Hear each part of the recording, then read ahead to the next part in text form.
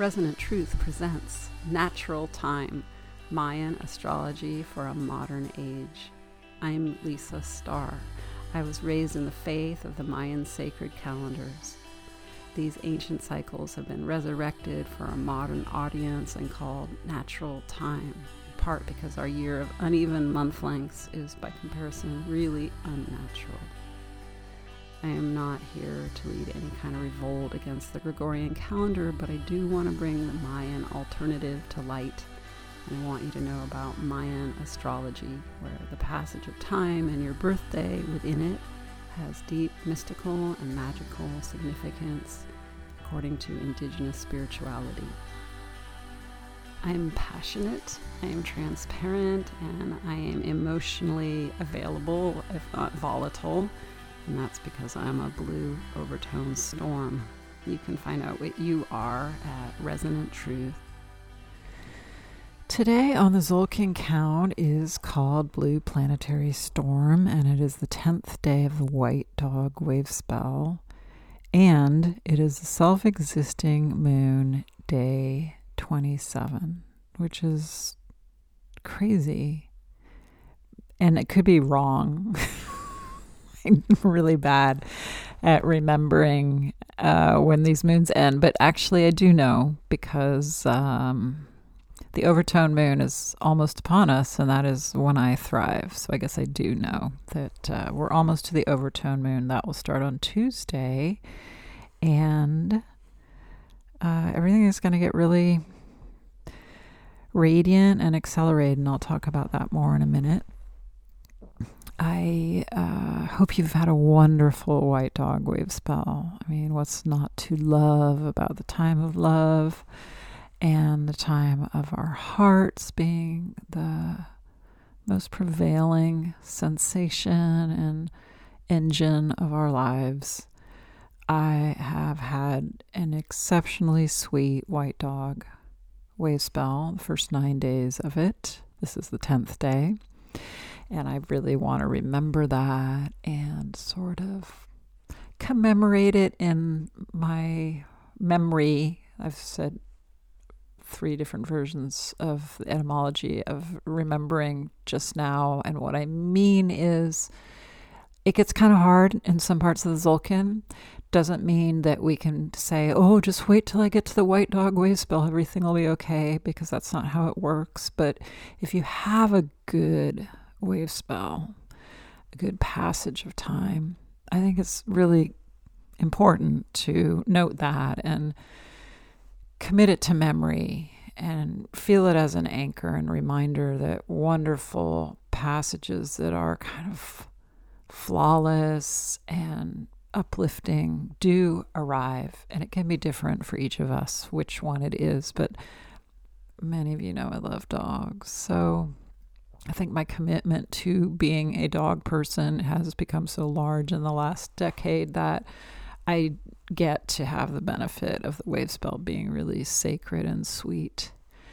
And I was also like super in love with someone. I'm not in love with them now, but like it was just an extraordinary melding of hearts. You know, almost like climbing inside someone's heart and taking a ride and carrying someone in mine. And I just thought, hey, that's deserved and precious. It's something super rewarding in the midst of all the other human karma we navigate. I'm just also aware that the minute we hit the planetary day, it got more complicated.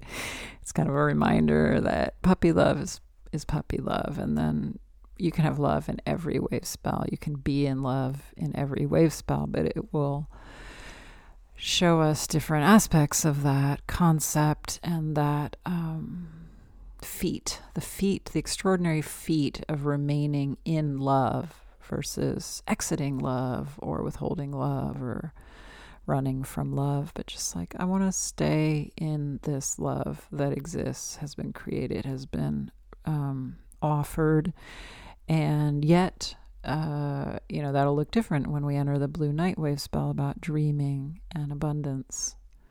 And also, I just want to point out, because I'm a blue storm, I'm really aware that when you add blue storm to this white dog wave spell, when it is the day of manifestation of the wave spell, we see a couple of things. We see that love, devotional love, and attachment that comes from a warm-hearted mammal to another is the ultimate manifestation of that is transformation and kind of the positive but potent disruption that a storm represents, the clarifying force of a storm. So when you love wholeheartedly and in your mammalian way, when you lead with your heart, the story this wave spell tells is that the highest peak of manifestation, when you are really communicating with God or divinity and you're sort of receiving as a planetary citizen what divinity wants you to know about the wave spell of love, it is that. Like, it will transform you. It will create breakthroughs. It will be emotional. It will be volatile. And I guess by volatile, I mean like the storm is here to restore peace through the release of pressure. The release of pressure is what's volatile and disruptive. And the peace is sort of like when you burst into tears and like there's all this like in the beginning, but by the end you're just like only just dealing with liquid. Like your calm is a result of the tear shed, and the tears kind of flow without all that volatility. And the release of pressure is very wonderful, I think. So something about the journey of love leads to this place of super expressive attempts to become peaceful through releasing tension. But it doesn't feel exactly like harmony to be a blue storm day. So that's what I found out. Heads up that there's going to be a spectral day after this big wave spell about love, which is super connective and warm and kind of like being cloaked in something soft. Basically you're being a dog, so suddenly you're like, I am furry. And wherever I go, I'm safe because I bump into things, but I have this big furry auric field, and, I like to be furry with someone else. Like, all of that has been our place of refuge for these days, 10 days. And tomorrow it gets more austere because it's a spectral day when the wave breaks. And it's yellow sun, which is sort of the arrival in the God force. Meet your maker. Be like your maker, be rarefied and light and ether and non-physical and streaming and powerful and fire-centered, which is like our heart, but it isn't like furry and fuzzy. So I think it is going to be kind of like, what now? Oh, change to drop into the yellow spectral sun day. And then there's the crystal day on Tuesday, the final day. That's wrong. It's the first day of the overtone moon. I'll talk about that in a minute. I have to wrap my head around that. Okay, so you get what the white dog thing is. It's really unlikely that I'll be podcasting right away. I'm doing tremendous amount of service to in another way right now. Really busy. And I am giving my time away, and I'm happy to do it, but it is dominant. So the podcasting is kind of peripheral. Appreciate your understanding. I know only the people listening are the ones that understand. I really appreciate you. It's not for lack of concern or interest that I'm irregular. It's because I have limitations, and I'm being directed in this moon that we've just been through. What form will my service take? It's very obvious what it is, and it's in relationship to a person and a sort of structured set of ways I can be of service to them. So I'm doing that. And yet. And so I love the blue night wave spell. I mean, I was thinking, because white dog was so sacred, like, well, how rough is it going to be to leave white dog and go into blue night? And I'm like, not so much. Different for sure, but I love to dream. Like, I love actual dreaming, fascinated by it, thrilled by it, find it like a huge release from reality, obviously. And I need a release from reality. So I love dreams. And the blue night wave spell is letting us have nighttime dream dynamics in our waking daytime hours. And so what could be better? I mean, falling and being in love is great, but so is that.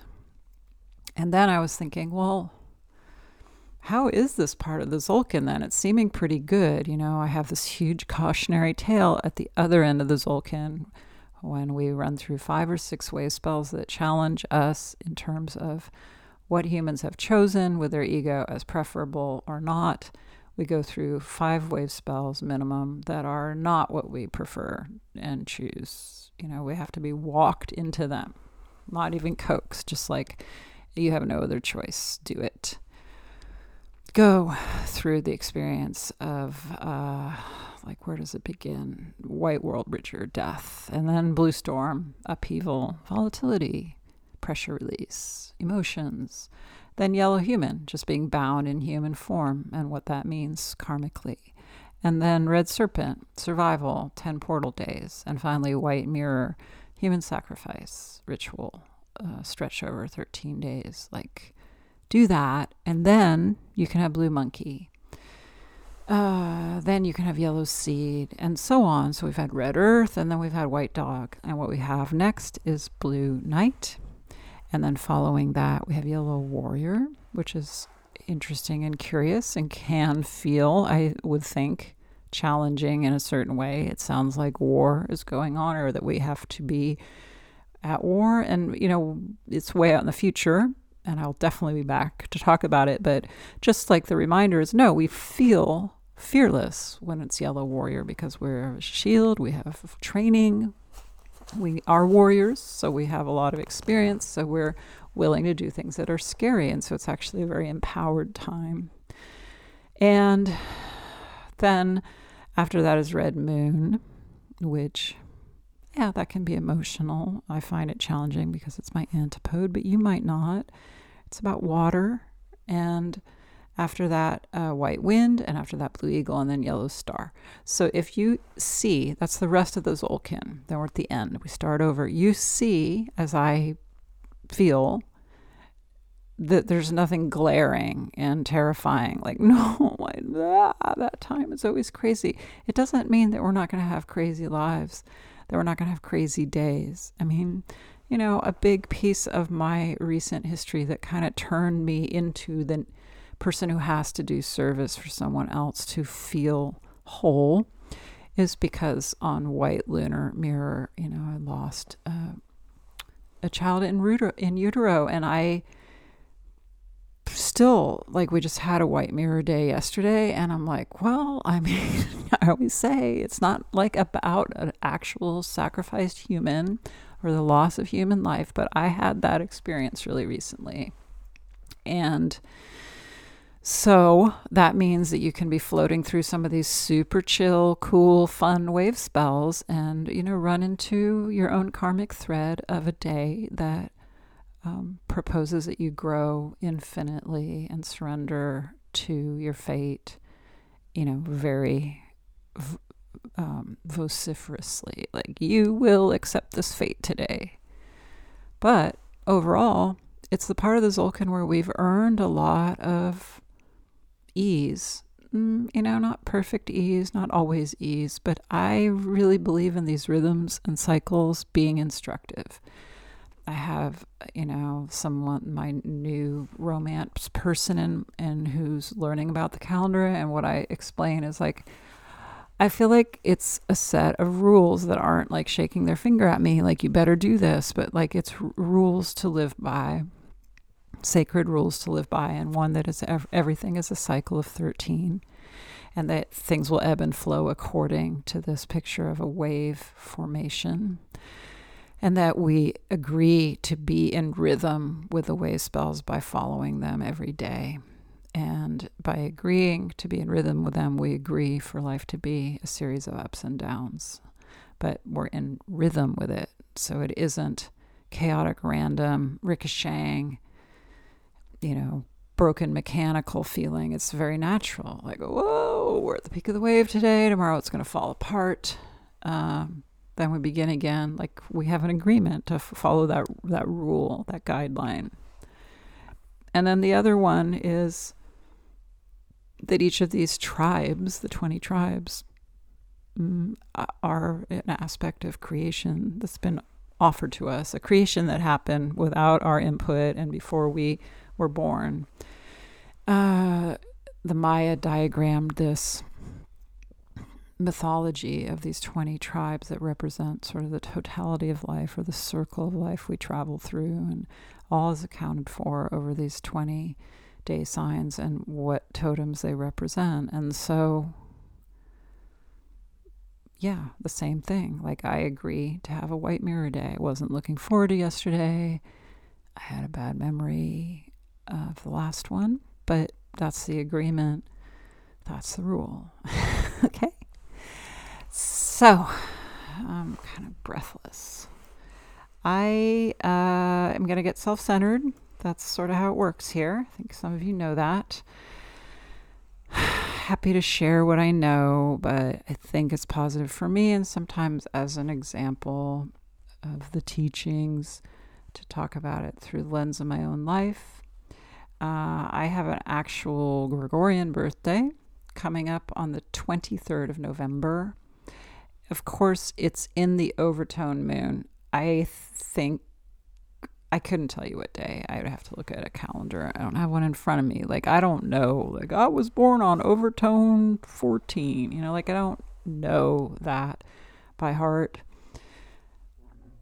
It's possible that I was, though. But I was born on an overtone day in an overtone year, and that's cool. That's not true. I was born in an overtone day and an overtone moon. That's what I meant. I'm born in an overtone moon. I'm overtone. So it's like my time. We're coming into my time. And it's not only my time. We each have a moon in the year. So maybe you're overtone, or, you're self-existing and it's the last day of the moon that was your time of year, or you're rhythmic and it's coming right after overtone. It's nice. It's like coming home. It's nice because it feels like us. I like being overtone. It's a bit much. I honor people who experience it as that. But I like it because it's who I am. So I like overtone times and I like overtone people. I understand them. That's for sure. I feel connected. I feel like we're the same. I like how that feels. It's a reflection that fortifies. So we're going to start the time of year that I feel kind of lucky to have, that it's upon me, and curious. And again, I'm going to be an overtone person in overtone moon, and people that don't want to deal with overtone energy are going to find me toxic. So I'm not saying it's easy when we're in our home space to encounter people that don't really find our home space comfortable themselves. I just think, like, if you can travel kind of lightly in the human part of the world and just do what you need to do and have to do in that realm, but also notice how spacious it can be to experience your time with more solitude or more, nature surround. Because the Maya had a lot of people in their civilization, to be sure, but they also had just less sonic disturbance, and they had no machine, mechanized, what have you, screens. So I think it's nice when we follow this calendar to kind of give ourselves the best sort of imitation of that on occasion that we can. And it's going to be way different than living in an ancient time in a rural place for most of us, but you can listen to the trees a bit, in the overtone moon, see what they're saying. And what is the overtone moon? Let's just go with self-existing as a wrap-up. I told you we asked the question for these last 7 days, what form will my service take? But that's a follow-up to the previous moon, the electric tone, asking, how can I best be of service? So it's just like the self-existing time of year, and every time we hit a wave spell. Oh, by the way, we're in a self-existing year that started July 26th, so this is the final days too of this whole year is self-existing. So we're still going to be in a self-existing way as this year continues until July 24th. And the whole year is saying, what form will my service take over the next, say, 9 years? Because it's a 13-year wave spell. I'm getting really dizzy and sort of feel like, I'm getting a virus just talking about the vastness of this year. But I want to at least connect your consciousness that, okay, we're in a self-existing year. So these last 7 days are also the amplification of the self-existing tone, like vibrationally. Like, what? I'm really aware of what form my service will take. You're my friends who listen. I mean, maybe I don't know you, but I feel friendly towards you. And I want to point out and apologize, but it's real that in the self-existing moon of the self-existing year, I really didn't get on air much. And the answer to that to me is like, yeah, this isn't developing as being a primary form of service for me. I might find another way to weave that around, and I'm open, but if I were to be objectively analyzing it, no, my service is shifting towards a more direct, less screen, abstract voice. I love podcasts. I'm happy to do it. But, I have a life with like active sort of physicalized human relationships taking over. And that is, that would be good, right? Old school. So that's really clear that the self-existing moon within the self-existing year is redirecting me towards we'll call it intimacy, right? I'm talking about sex. I'm talking about the intimacy of being in proximity to someone and more than one, the beauty of that. So that's for you to reflect on, not just that, what form will my service take? What have I been up to? What have I been asked to do the last 4 weeks? And, also what haven't I been asked to do? I guess that's not a form of service. You might find some things falling away. But it should be pretty potent for you to check out in your memory bank, your memory drawer, what has been going on that feels like a little bit of change lately, because we're just in a very heightened time of answers for form of service. Form of service. I love the self-existing tone, but I think that the labeling of it is complicated. Is it, ? The form that allows us to be self-existing when it's asking that we would be of service in a specific way? And I don't have an answer to that. Jose Arguelles chose the term self-existing from his Buddhist explorations, and I haven't done the research into that part of Buddhism to figure out what are they saying and what is he trying to connect us to there. The blue spectral monkey, man. But I have a self-existing child. I can ask her. She is self-existing and just had a self-existing moon and a self-existing year. And what I notice about her as she becomes an adult, she's turning 24 almost immediately. This moon she does a lot of stuff on her own. But she is like an angel on earth in that she really leads with well, what can I do to help? Not splashy and fawning and like emotionally wrought, but just pretty directive. Like, well, I'm going to be available to help, and I'm going to be doing it in a helpful way. There's going to be a way that I'm doing this that is helpful. She's sort of a taskmaster when people need help. Like, she will help, but she's not going to waste time, and she's not going down rabbit holes with you. She will be of service, but there is a format for that she has sort of decided on or innately understands works. She's cool. She's like a non-codependent person. So I don't know, make of that what you can. Like I said, we're still going to be in the self-existing year, and we have plenty of time to keep exploring the themes. But if we feel into the overtone shift, I just so out of touch. Like, what now? It's about to be the overtone moon. This is like crazy and thrilling. Here's what I love about the overtone, whether it's in the 13 days, 13 moons, or next year. I love the sense of things moving along.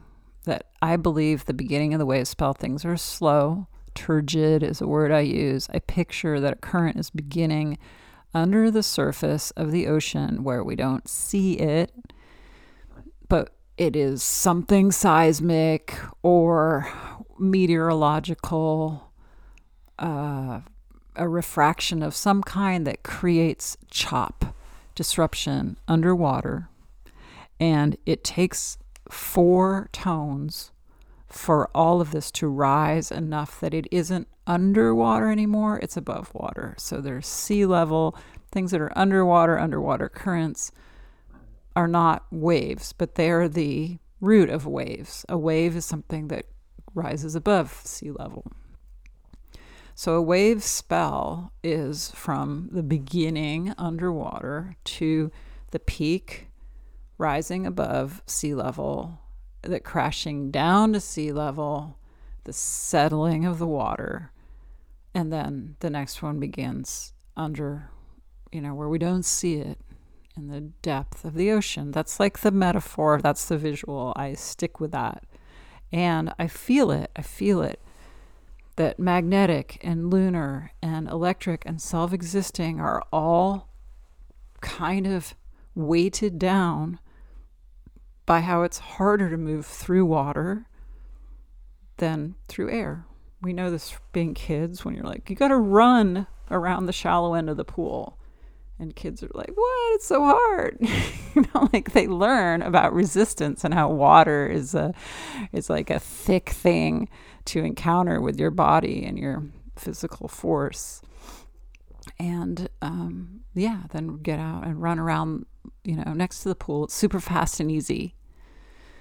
And that's how I feel the overtone moon this kind of differentiates itself. It's the moment when, we've pushed so close to the surface by kind of enduring underwater lessons and resistance and growth. And we're powerful because we've been working against resistance, so that when we break through the surface of the ocean, things are immediately discernibly accelerated. And the word radiance for overtone makes a lot of sense to me, because it's almost like, you're pushing in one direction when you're underwater. You're just trying to get on this trajectory to the surface. You're climbing upward. But when you get to the surface and kind of break free from just needing to rise, you're still going to want to rise, but you can see and feel all around you. Other senses come into play. And so you're become like a star-centered person with awareness and invigoration. And it is a time, that's... If I think about just like the boring side of Western civilization, i.e. America, where I live, we hit Thanksgiving in the overtone moon, and you can just be like, well, what is that about? Like, is that radiant? And you're like, well, people work really hard for those holidays, and they are radiant. I mean, they're trying to have a gratitude ceremony and look around and see where we are and be strong and vibrant. So maybe that's the kind of holiday we can have. Thanks, everyone. Appreciate you. I am Lisa Starr. I am another yourself.